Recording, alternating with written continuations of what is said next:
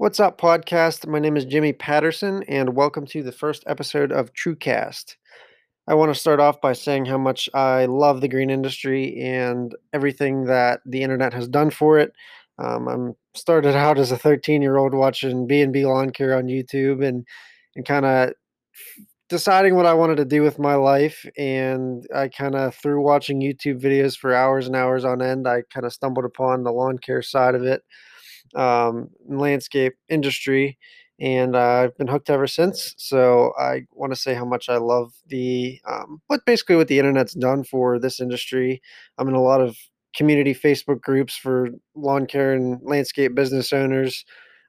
Just like I said, YouTube is a great tool to learn and just, I guess, drown out your Saturday night or whatever it may be, just watching people stripe up some lawns. So everything that this industry has done with the GIE Expo and all those things, I've had a great time there, and I just love the industry and the camaraderie within the industry, especially with meeting people across the country and even across the world that are in the same industry and share the passion for the lawn care and landscape industry. So overall, for this podcast, I'd love to share my experiences in business. I own a company called TrueScape LLC. We're an outdoor service provider in Pennsylvania. I'd like to share some of the mistakes and lessons I've learned along the way. This is my second business now. We can talk a little bit more about my first business and kind of my experience in the industry a little bit later or in another episode. And overall, I'd like to share my journey along the way because I'm certainly not an expert and I'm not perfect in this business. And I learn millions of things every day about how I want to structure the business and change the way we operate to become more efficient and run a more tight ship. So, overall, for me, I've been in the industry for 10 years now. Three of that has been running the business side of it, and I also worked 7 years for other companies. So even with that, I was not just an employee at those places. I was studying. I was kinda, keeping an eye on the employees and how the management treated the employees and that kinda thing, and different policies and how those businesses ran and what I liked and didn't like. So, secretly, I was taking notes and deciding how I wanted to run my own business through those years, and part of that was in college. I originally had planned to go to, school for supply chain management. I was going to go into the corporate world, and then through working for companies and just falling in love with the industry, I slowly changed my mind to open up my own lawn and landscape company. So I've worked for a couple different larger companies. I worked for a company that had 20 or more crews that went out every day. I was an intern for that company, actually. So I was with every single crew. I kind of saw how the dynamic was between employees and how they felt about the company and that kind of thing. So it really helped me to kind of see on the management side of it how I needed to act or how I needed to make decisions and how that really affected the employee morale and the overall, I guess, the feel of the employees for the management and the company.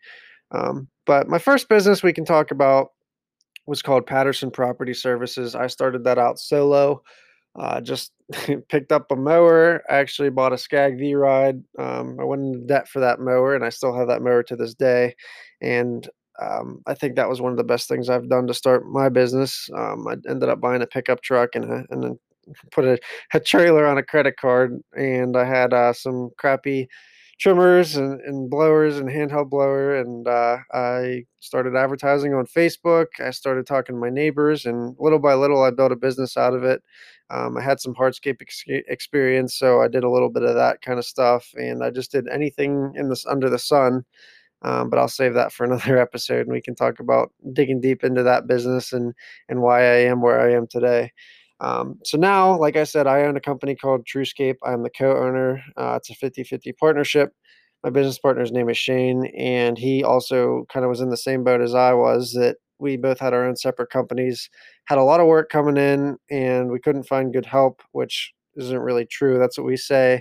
We definitely could have found good help, but we found each other, and it definitely has been a truly a blessing to me. I've truly, as a Christian, I believe God led me to Shane and created this partnership. In the past, I've always heard, "Don't get into partnerships, don't do it," and we're not far into it, but I can say it's been a success so far, and as long as you communicate and you really know the intentions of your partner, it is possible to make it happen. So as a team, as a partnership, we write down our goals, we talk about our goals. We also have high hopes and dreams for the company, and I think discussing that on a regular basis is very important as well. So in the future, would love to be able to be a decent sized company so that we can provide jobs for our employees and money that they can provide for their families. And I'd love to create a company culture where they enjoy coming to work, and truly feel proud to work for a company like we are. I think our biggest goal is to provide outdoor solutions for residential and commercial customers alike. Right now, we're probably about 90% residential and 10% commercial. We have a few commercial properties and really looking to build that in the future. Commercial, residential, that can be a podcast all on its own. So I'll make a note of that maybe for some future episodes. But anyway, I just wanted to share, I guess, how easy it is to be influenced by others in the industry as well. I know, especially like I talked about earlier, with the social media and YouTube and Facebook and Instagram, and we're constantly on our phones and surrounded by all these other lawn and landscape companies, and we see how everybody does it, which can be a blessing, but it can also be a curse, I feel, because you compare yourself and you start comparing yourself to these other companies, and then you want to be these companies, you want to buy equipment that maybe doesn't suit your business well, and that kind of thing. So in our business, we are very active on Instagram. We see all these companies with skid loaders, mini excavators, forestry mulchers, doing hardscape jobs, doing lawn and landscape work, doing grading, site preparation, excavation, doing huge commercial properties down to tiny push mower residentials, and we want to do it all as a business because we get excited, as a partnership, and we share these things with each other on Instagram at night, and we see all this cool machinery, and that's one big thing about me and my business partners. We love machinery, and we always have since we were young children. So we want to every piece of equipment we see, we want to own it, we want to run it, we want to fit it into our business somehow. And I think it's important for us, and we've talked about it, where we take a step back, and having those goals, like I mentioned, is very important to us because that'll keep us focused on where we want to be as a business.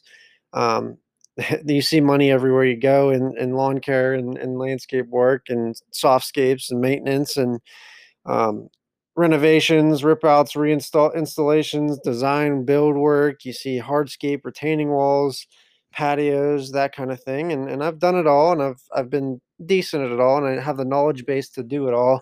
And it's hard to not not want to. I guess I should say it's hard to narrow it down and find that niche where you really are profitable. We've been kind of kicking around the idea back and forth of a couple different services, and we've offered these services, and we thought about advertising more with them. Specifically, like we've been kicking around the idea of getting big into hardscape work because one of the companies I worked for a couple of years, I gained the knowledge how to do patios and retaining walls and hardscape features, so I have that knowledge, and there's a lot of money to be made in it. But I think it's just recently we've discovered that it's not the right choice for our company, even though we can do it, we're capable of doing it. I think it would require a huge investment as far as even just plate tampers and laser levels and all the tools necessary, excavators, skid loaders, trucks and equipment required to get carry pavers and heavy loads and all those materials in and out. Um, and by no means am I saying we're not capable of doing it or renting the equipment or making it happen. I just think the more we discuss it, the more we realize that our focus needs to be on a certain niche category of products and services. We definitely we cut grass, which is 2 out of the 5 days a week. We have about 50 accounts, mostly residential. Like I said, a couple commercial lawn care, lawn maintenance accounts. So we definitely enjoy that. Like I said before, I enjoy seeing stripes in the lawn, and especially with our Skags, we like to get out there and leave our properties looking really nice. So I don't think that's something we'll ever get out of. I know a lot of guys want to get out of the lawn side of it because they say it's not profitable. I've been doing a lot of listening to Corey Ballard's podcast, The Green Grind, and he talks a lot about how he's been profitable with Perfect Cut and selling just lawn maintenance. And it is possible to be profitable. I think you just need to know your numbers and know where you need to be, work on the route density and that kind of thing. Like I said, it is possible to be profitable. You just need to know where you're at. And like he always says, you never need to be afraid to say no if something doesn't fit into your route or your pricing structure or whatever that may be. And I will say we're definitely, as a company, more expensive than our competitors. I haven't really been able to evaluate percentage wise how much higher we are, but we are considerably higher price wise because we provide that value for our customers in reliability, communication, knowledge.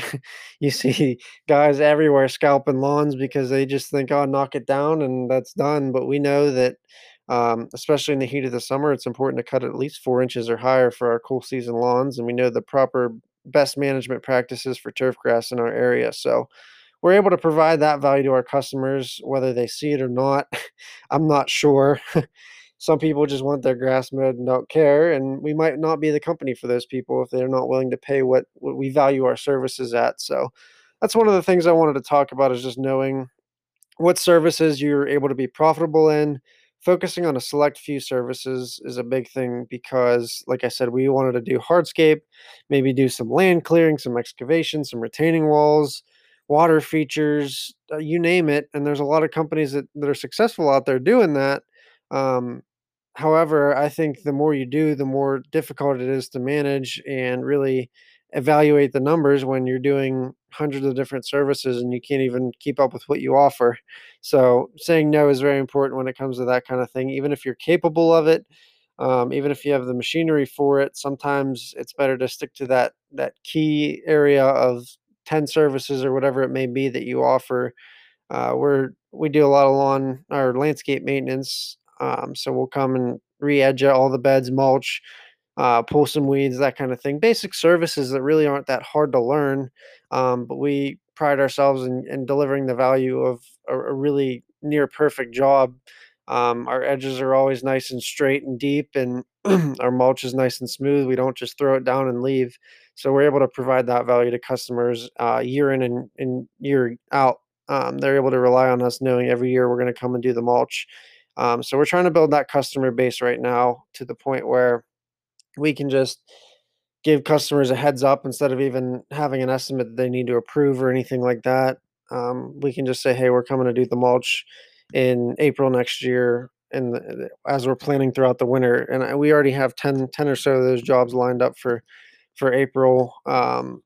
Just remulching, weeding, and edging, and I think we're able to provide all the maintenance services for customers, and we're trying to build packages for customers where they pay a flat rate every month, and they get mulch, weeding services, lawn services, and it's something that we're trying to build, and it's going to take some time, but I truly believe that it's something that we will be very profitable in, and it's predictable, which is good. So we're not going to have to constantly be going out and giving estimates to people who probably don't have the money anyway and are just trying to get some free knowledge from you.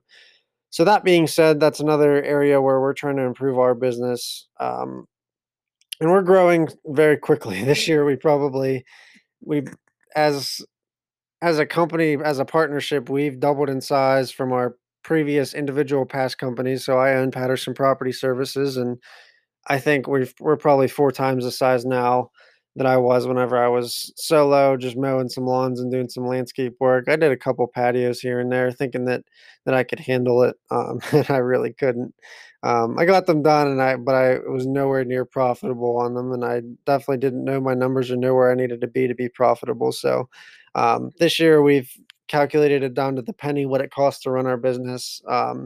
So we know how much we need to put away to save for tires on trucks or registration, all of that stuff down to the penny is calculated.